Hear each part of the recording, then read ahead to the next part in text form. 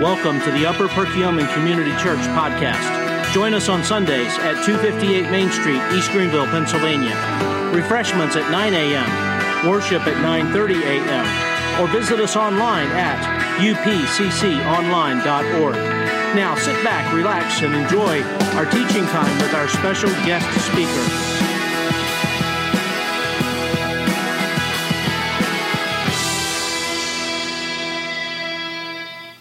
Turn with me to 1 Samuel 13. 1 Samuel 13.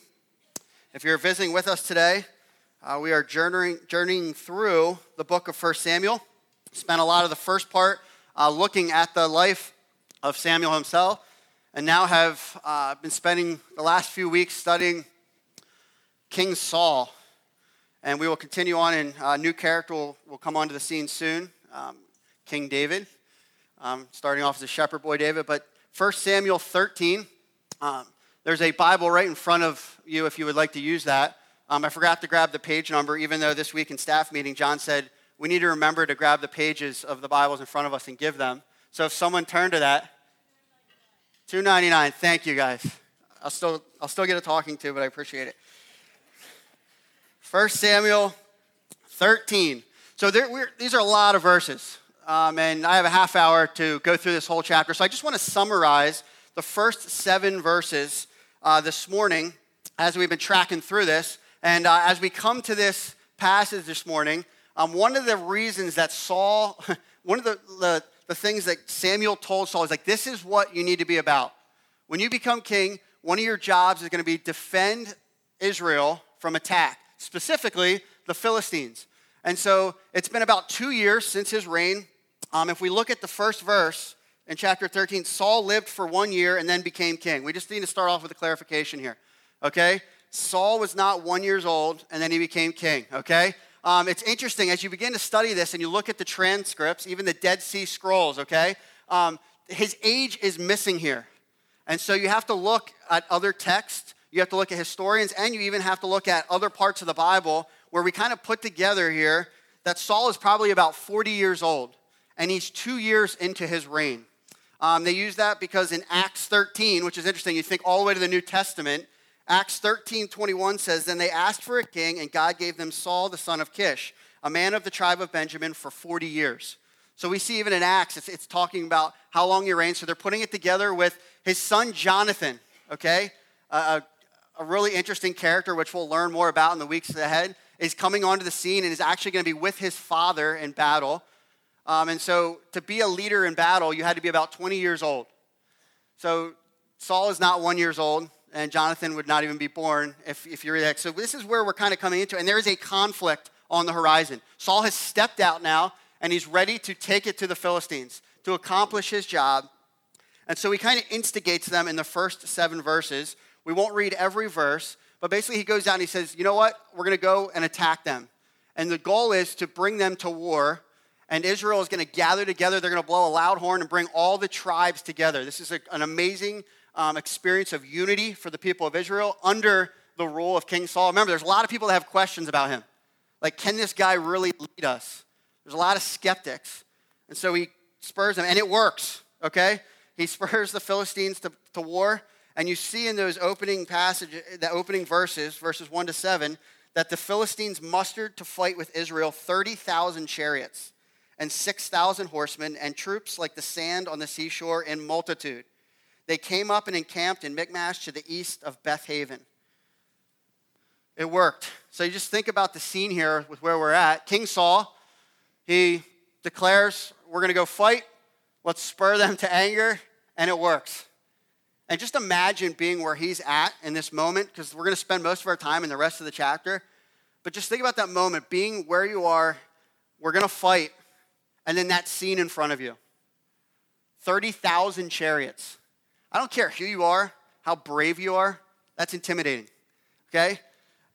The cavalry. He says there's so many soldiers that it's more than the sand on the sea. And so you look at what's the state of Israel then in verse 6. When the men of Israel saw that they were in trouble, for the people were hard pressed. That means they were anxious and nervous, which most of us would be.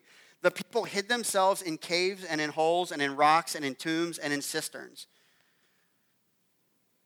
Like, I think if we're just honest, that would probably be most of us in this room. I'd be finding anywhere to hide. Like, where do we hide? I mean, just basically, you just see this picture of whoa, where do we hide? And some Hebrews even crossed the fords of the Jordan to the land of Gad and Gilead. Saul was still at Gilgal, and all the people followed him trembling. The stage is set. Saul is here to accomplish what God has told him that he wants him to do. And then we have this is really a turning point, one of the epic turning points in the Old Testament because it affects the kingdom of Israel. This is Saul's the beginning of the end for him, and sadly, it's only 2 years into his reign. Like we said, he's going to reign for 40 years. And so what I want to do is just focus this in on verse 8. I'm going to read verse 8, following with me. He waited 7 days, the time appointed by Samuel, but Samuel did not come to Gilgal, and the people were scattering from him. Verse 9, so Saul said, bring the burnt offering here to me and the peace offerings. And he offered the burnt offering. As soon as he had finished offering the burnt offering, behold, Samuel came, and Saul went out to meet him and greet him. Samuel said, what have you done? And Saul said, when I saw that the people were scattering from me, and that you did not come within the days appointed, even though he did, and that the Philistines had mustered at Michmash, I said, now the Philistines will come down against me at Gilgal. I have not sought the favor of the Lord. Interesting word usage here. So I forced myself and offered the burnt offering. We often focus, growing up, when I would learn this with the little flannel graph things, we often focus, and rightly so, on the actual act of him saying, you know what, I'm taking control. I'm going to do the sacrifice that I know only Samuel can do. Ultimately, Samuel, remember, even though the kingship has now taken the place of the prophet, Samuel's still in the scene and he's functioning as God would design. He still has to be obedient to Samuel because Samuel is still the voice of the Lord for the people of Israel. And he says, listen, I want you to go wait 7 days. He did this many times to Saul. This is the second time we've seen it. And there's going to be other times when he said, go wait, and I will be there, and I will come and meet you. So we see Saul struggle here. What I want to focus on this morning is that process of 7 days, the waiting. Because yes, ultimately we know what happens at the end of those 7 days. He takes control and he says, I am going to sacrifice. I know it's not right. It says I forced myself to do it. And on the human level, I mean, my heart kind of goes out to Saul. Like, we ain't going to sit here and judge him this morning and be like, man, how could you do that? I mean, think about it. 30,000 chariots, armies ready to march. We're going to fight soon. And everyone's just disappearing, hiding. At some point, I think, like on the human level, like I see why he kind of was just like, yeah, let's get God's blessing. Let's go. We either got to get out of here or we got to like bring the people together and fight. So Saul struggled with waiting. God told Saul to wait. He knew. He had this 7-day battle of the soul. 7 days where he was just battling. Do I trust God? Is Samuel really going to come? And is he going to do what he said he was going to do? And at the end of the day, Saul waited, but he didn't wait long enough. And like I said, it's the beginning of the sad story, really. Saul, we hate waiting. How many of you just love waiting? Raise your hand. Okay, because then you'll be a liar, okay? We hate waiting, okay? In our culture, all right, I mean, just think about Amazon Prime for a second, okay? With a click of a button, it can be here in 2 days. There's no waiting. You just click. But here's the weird thing. Isn't it funny that, so I was just reading Saul this week that Sears is, on the last, their CEO came out and said, basically, we're not going to be around much longer. It was kind of like, we're not going to survive this. And it's just interesting that, we would rather click a button and wait longer, 2 days, than actually go through the process of all the waiting that takes place to go to Sears. Because think about it. If you're going to go to the store, like in my family, I first of all have to wait for my wife to get ready, okay? And that can take a while. Then I have to wait for, we have to put the kids in the car, which is just, that's 15 minutes in and of itself, chase them around the house. And then on your way to Sears, you have these things called traffic lights that you have to wait at. Then if you're like me, you only like to park in the first 3 spots. So you have to wait for a spot to open, so you just drive around. Then you buy whatever you wanted, and you could have this in 2 hours, but still, you've had to wait. You get what you wanted, and then you have to wait in line, okay? And so we think about just we hate waiting. We hate it. And so I think a lot of times our waiting permeates down to the soul level, to our spiritual walk. On an external level, we laugh about it and we joke, but there's some interesting things about waiting. There's 2 reasons of many that I think we as Americans hate waiting. Number one, we're enslaved to consumer entitlement. Okay, it's our time, our money. And so if like anyone takes away from that a little bit, we feel like we're taken advantage of. We get very defensive. Okay, just prime example of this. You're walking through Walmart and you buy your thing and you look at the cash registers and there's only one light on, right? What's that instinct that you feel in that moment? Like, oh my word, how can they do this? This is ridiculous. They make billions of dollars a year and they have one cash register and there's 7 people in line, right? We all feel that, okay? And there's that that we're enslaved to consumer entitlement. It creeps out of us all the time, okay? It just flows out of us. We also have become enslaved to consumer efficiency, okay? This is why, like, we might say we're not, but businesses know this. This is why we have efficient cars, efficient windows. Everything is efficient. And businesses cater to this. And so it's in all things, okay? And I want to just give a personal example because I had a face-to-face. God convicted me of this 2 weeks ago. We use the new, it might not be new for some of you. Some of you are like, you're so behind. But like you pull up at Walmart and you put your groceries in and you just pick it up and they put it in your trunk. Amazing. Especially with 2 young kids. Like, it's been life-changing. We love it. We lay there on Saturday nights. We have calendar meeting and we have groceries, okay? And we just lay there and we put in our order, just put in the time, and we pick it up, okay? Amazing tool for our lives. Back 3 Sundays ago, we set it for 1 o'clock after church, and they sent us an email saying, hey, sorry, our system's down. You're going to get bumped to 5 o'clock. So we're like, oh, okay, whatever. How inconvenient. We have to eat 3 hours for our groceries, okay? So we pull up. I have to go down later, 4 o'clock, and I pull up to the parking spot, and they're running around like crazy, and the person comes out and, hey, we'll be back in a couple minutes. All right, okay. Well, I sit there, and I sit there, and I sit there, all the while, like what is going on? I get out of my car. I walk all the way around through the door to the back right corner where I know they are, but they're like in a cave. You can't find them anywhere, okay? I knew what was happening. They were picking my groceries. I was just going to go, hey, how long? You didn't tell me anything. What's going on? I go back to my car because they're still not there. And about 10 minutes later, a young kid comes out all flustered, and he has my groceries. And, I'm just going to be like the Christian angry, where I'm just going to be matter of fact, not rude, but just like, yeah, thanks. Put them in the trunk. And he comes to my window, and he looks at me, and I can just tell something's wrong. I'm like, oh, no, here we go. And he looks at me, and his face is really worn, and he's like, I go, how's it going, man?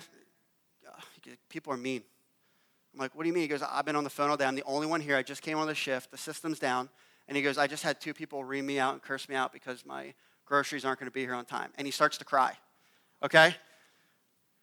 I start to cry, okay? So here we are, like, someone just cues Celine Dion, and it would have been like this epic moment, okay? But we're sitting there, and in that moment, okay, I felt so convicted because my entitlement and my selfishness, like, was ready to respond and treat this kid like, oh, just terrible, and it broke me in that moment. And I was like, I looked pathetic after that. Oh, man, you're doing an awesome job. I haven't been waiting that long, and I helped him. I got out of the car and helped him, like, load my groceries and gave him a high five. And then on my way home, I felt so bad that I called the manager of Walmart. And I was like, I won't give the kid's name, but I'm like, I just want to let you know he's doing an awesome job. I know the system's been down. I know it's been a really rough day, but I think you should go back and encourage him because he's flying solo, and he's doing a lights-out job. She's like, all right, thank you, I will. That was purely from selfish guilt motive. It wasn't because I cared, okay? But we hate to wait. And I think if we really stop and be like, man, it's so true, I think we would start to recognize that waiting process really does affect our spiritual walk. Saul experienced a 7-day battle of the soul, same battle many of us face. And so I wanted to just walk through, Saul didn't wait well, okay? He didn't wait well. So what does it look like to wait well? In the context of this story, what are some things that Saul could have done that we take away from the passage? And then we're going to look at a positive example of what this looks like. So I just want to put this first slide up. We wait, okay? On the next slide, we spend a lot of time. God has us here sometimes. He says, Brian, I want you to wait.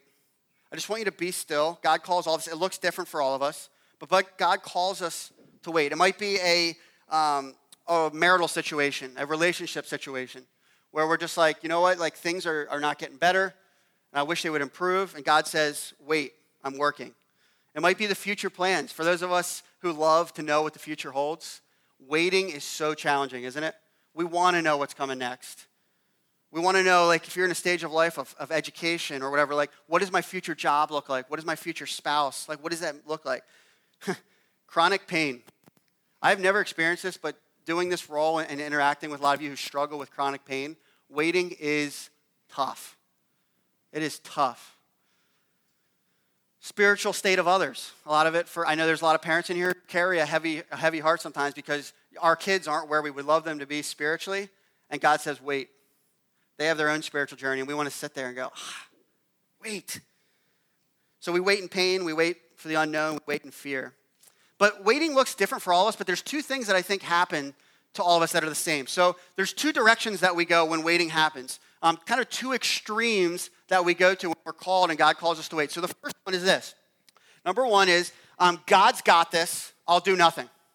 This is one of our responses that happens. When God calls us to wait, we just say, all right, God's got this, I'll do nothing.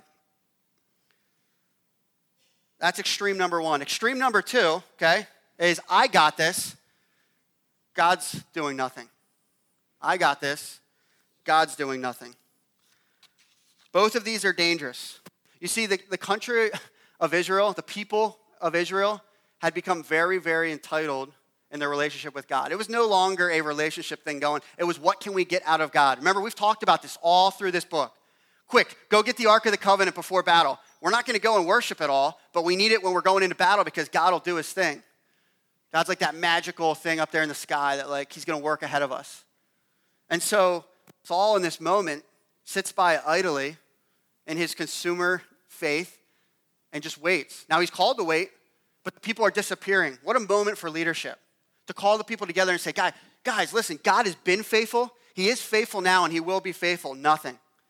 He just sits by and he's like, you know what? God's got this. I'll do nothing.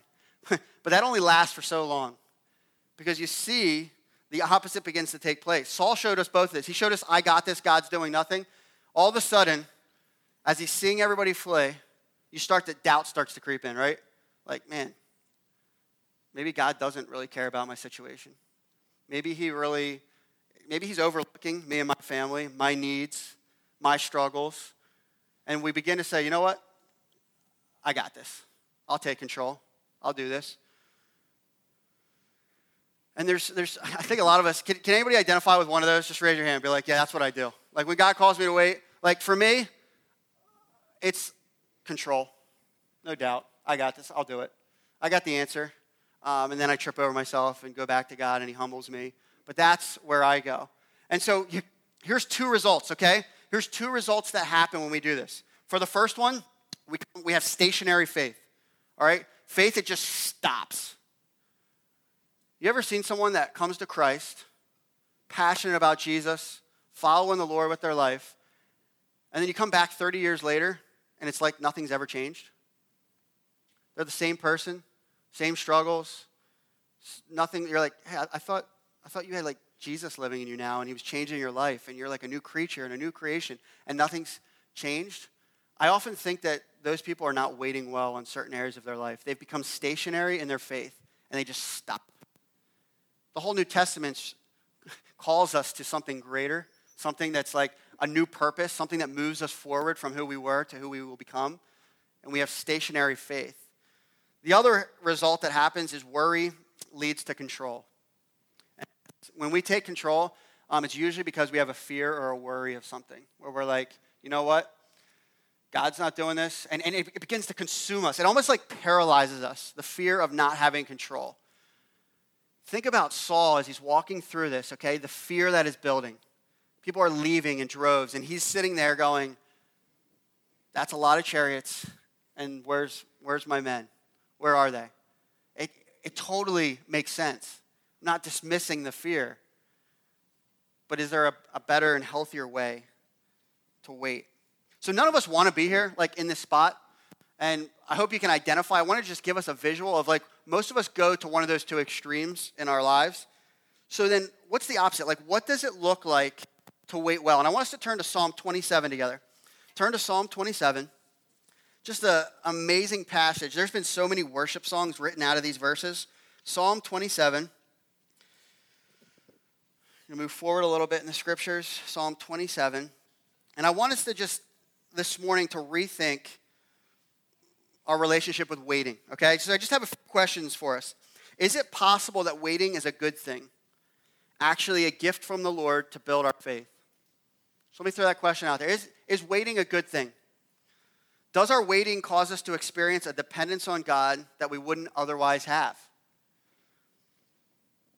Is waiting a tool that God uses to make us more like himself? I think if we were being all spiritual together and we were giving each other the Sunday school answers, we'd be like, yeah, definitely. Waiting's a good thing. But when life actually happens, we don't love waiting and what that means for us. And so I just want to explain, okay, we're going to read Psalm 27, okay? And I just want to explain what's happening in David's life right now because it is amazing. So, again, Saul reigns for 40 years. David is anointed about 15 to 20 years before that. Think about that for a minute. He knows the promise that he will become king. He is anointed king. And think about that moment. Okay, at first it's like fear, and then it's like, all right, anticipation. Like, what does this actually look like? 15 to 20 years of waiting. Waiting and waiting. And it wasn't like he was in like a nice like king preparatory school where they're like training him to like, now this is what fork you eat with, okay? And this is how you talk when you're giving public speeches. He's running for his life for a lot of those years because Saul knows that he's the next king. His waiting is not this easy track of life. And you can see that as he writes this psalm, this is during that time when he's running, and waiting on God, he writes this amazing psalm. And I just want to read this, and then we're going to take 3 things away from it on how do we wait well. Psalm 27, verse 1. The Lord is my light and my salvation. Whom shall I fear? The Lord is the stronghold of my life. Of whom shall I be afraid? When evildoers assail me to eat up my flesh, my adversaries and foes, it is they who stumble and fall. Though an army camp against me, my heart shall not fear. Though war rise against me, yet I will be confident. One thing have I asked of the Lord that I will seek after, that I may dwell in the house of the Lord all the days of my life, to gaze upon the beauty of the Lord and to inquire in his temple. For he will hide me in the shelter in the day of trouble. He will conceal me under the cover of his tent. He will lift me high upon a rock. And now my head shall be lifted up above my enemies all around me. And I will offer in his tent sacrifices with shouts of joy. I will sing and make a melody to the Lord. Verse 7, hear, O Lord, when I cry aloud. Be gracious to me and answer me. You have said, seek my face. My heart says to you, your face, Lord, do I seek. Hide not your face from me. Turn not your servant away in anger. O you have been my help. Cast me not off. Forsake me not, O God of my salvation. For my father and my mother have forsaken me, but the Lord will take me in. Teach me your way, O Lord, and lead me on a level path because of my enemies. Give me not up to the will of my adversaries, for false witnesses have risen against me, and they breathe out violence. I believe that I shall look upon the goodness of the Lord in the land of the living. Wait for the Lord. Be strong and let your heart take courage. Wait for the Lord. There's 3 things here that I want to just take away from this. So how do we wait? So if God calls us to wait, if we admit that waiting might be a good thing, okay, that God's using in our lives, how do we wait well? Number 1, in this passage, we see that it's okay to acknowledge the pain of waiting. Man, Psalms is just so open and honest with God, it's raw. Like, it's the beauty of Psalms is like, if you're just feeling down, if you're at a spot that's low, Psalms you can just identify with how it's written because the emotion that is involved in the writing of Psalms. And you just see here, like, David doesn't say, like, hey, God, I got something I want to, like, share with you. Can we have a talk? Like, he just goes right at it. He's like, listen, we're going to talk here, okay? You ready to have a discussion? Like, right now, this is hard. This is hard. And he uses it like, my enemies camp against me. I sit with people that are false. People are lying about me. Evildoers assail me. He just, like, every verse is just a crying out to God. He's not ignoring that he's waiting. He's not ignoring the hard things. And we often do that. We kind of just be like, we try to hide it from other people. We try to, like, almost put it out of our mind. Well, it's just not there. Like, when you put things out of your mind, does it get better, really?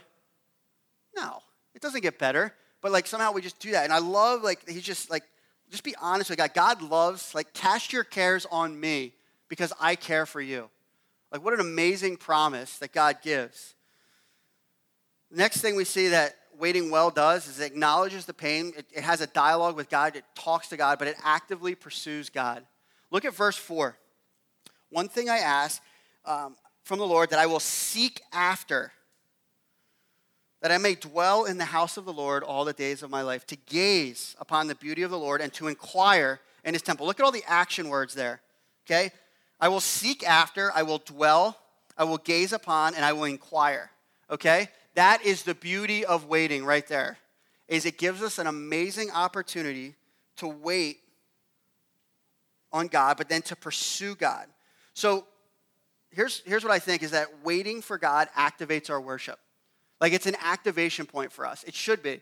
Where, like, when we're in that moment of, like, God tells us to wait for something, that should instantly be like, man, I have an opportunity to worship God now. Probably not our first instinct, if we're honest. What if our uncomfortable state, God is saying, come find comfort from me? What if in our weaknesses, God's saying, hey, I'll give you strength. Come to me. I think God sometimes has to use waiting to get our attention. And it's interesting, many people have shared with me that, like, when God has slowed them down at certain points in their life, whether it's a physical thing or something where they just had no control and they were stuck in a hospital bed or they couldn't do something that they normally do, it's interesting, like, how many times that was when God was the most real to them. I think that's something we should learn from. It's like, oh, that's really interesting. Like, when you were at your lowest, when you couldn't do anything else, when you were still, that's when you had the most amazing experience pursuing God. See, waiting is active. Waiting is not idle. This is what we got to remember. When you hear the word wait, we instantly think of waiting, right? Just being there. It's active. We see here that David pursued God in his waiting. Last, we see that, and this is the toughest, waiting accepts God's plan. This is where we as believers have a glorious hope, an amazing thing that can happen to us. Look at verse 14, how he ends the whole chapter. What word does he use twice in that last verse? Wait. There's the too, but I'm glad you guys picked the right one, okay? Wait, okay? But he also says in verse 13, I believe that I shall look upon the goodness of the Lord in the land of the living. Wait for the Lord, be strong, and let your heart take courage. At the end of this, David declares to the Lord, and you see it throughout, that, like, I'm still okay with your plan. You see it all throughout his Psalms, as he's like, I still am willing to wait for you, because I know you have me here, but I don't like it, but I'm here and I'm willing and I'm going to be obedient and I'm going to serve you. This is the toughest thing for us as believers on this side of eternity is, are we willing to wait long enough to say, you know what, God might have us wait our whole lives for something. Like, when you get to that point and you can be submissive to God, that's when you have, like, arrived, okay? And some of us may do it sometimes and not others. Like, that is something amazing to strive for, to be like, you know what? If I never find the answer to the questions that I have, if I never understand the way that, like, I was raised and the bitterness that I have towards that, if we can get to the point, be like, but you know what, God? Like, I may never understand why this happened in my life, why my spouse did that, why this happened, why my kids were the way they are, why I am the way I am. God, I want answers. I want you to show me why this is. And he says, like, are you willing to get to the point where you're like, no, God's enough. He's enough to answer all your questions, to conquer all your fears, to be your strength. David had an eternal perspective in waiting, while Saul had a temporal perspective. It's the difference of this and this, okay? It's the difference of this and this. Where are David's eyes? I look to the Lord. His eyes instantly went up when things got tough. What did Saul do? Looked out.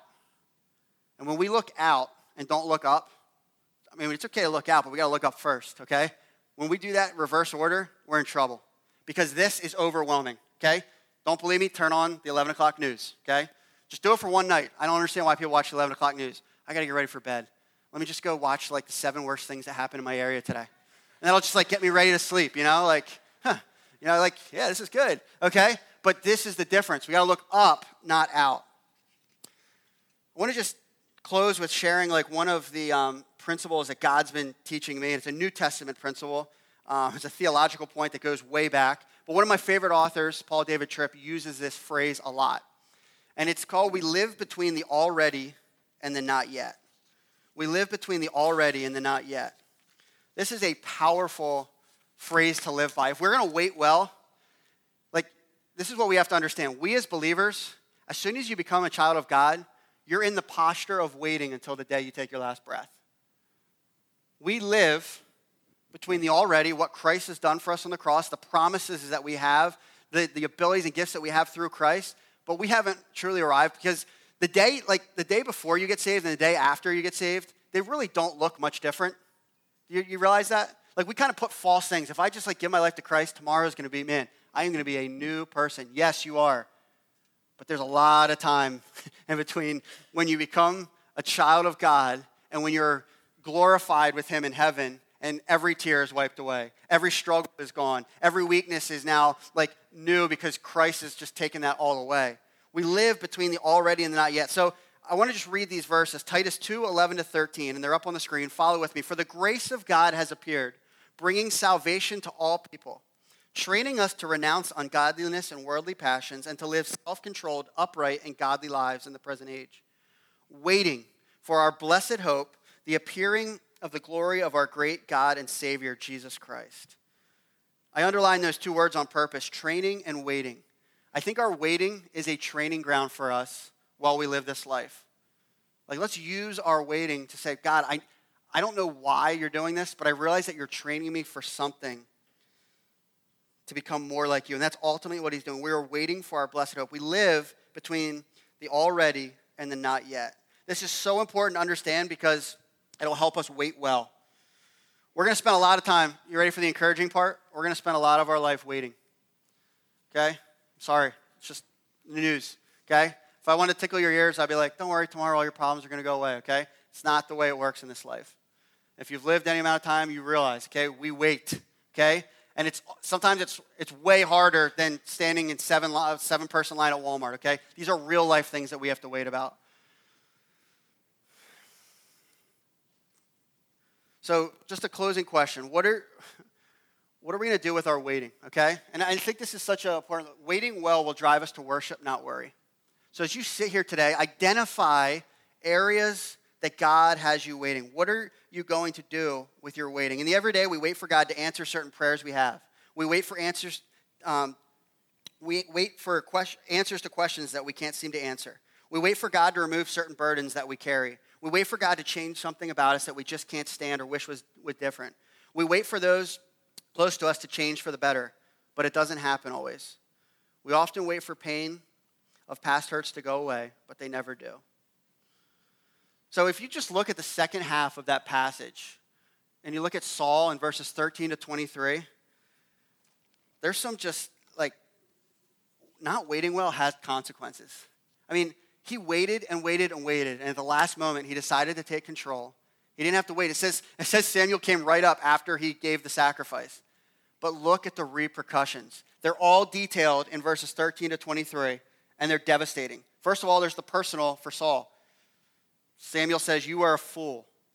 How dare you do this? I had a hope, I had a promise for you, and it's done. As predicted, it's done. God is going to go anoint someone else, and the line of your family is done. Remember, Jonathan's living. Saul as a father goes, that's the next king. And in this moment, because of this, done. That's in that verse, in those verses. We also see that it led to major problems for Israel. In the end of the passage, look at this. Now, verse 19, or verse 17, and the raiders came out of the camp of the Philistines in three companies. One company turned toward Ophrah, not Oprah, to the land of Shul. Another company turned toward Beth Horon, and another company turned toward the border that looks down the valley of Zeboim toward the wilderness. So here's what Saul does. He goes, we're going to break up in three companies, and we're going to run for our lives. And hopefully, one of us escapes. They just run. They run in fear. They're paralyzed by fear. Now there was no blacksmith to be found throughout all the land of Israel, for the Philistines said, lest the Hebrews make themselves swords or spears. But every one of the Israelites went down to the Philistines now to sharpen his plowshare, his mattock, his axe, or his sickle. And the charge was 2/3 of a shekel for the plowshares and for the mattocks, and 1/3 of the shekel for sharpening the axes and for setting the goads.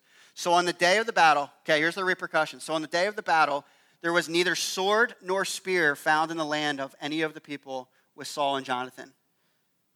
But Saul and Jonathan, his son, had them.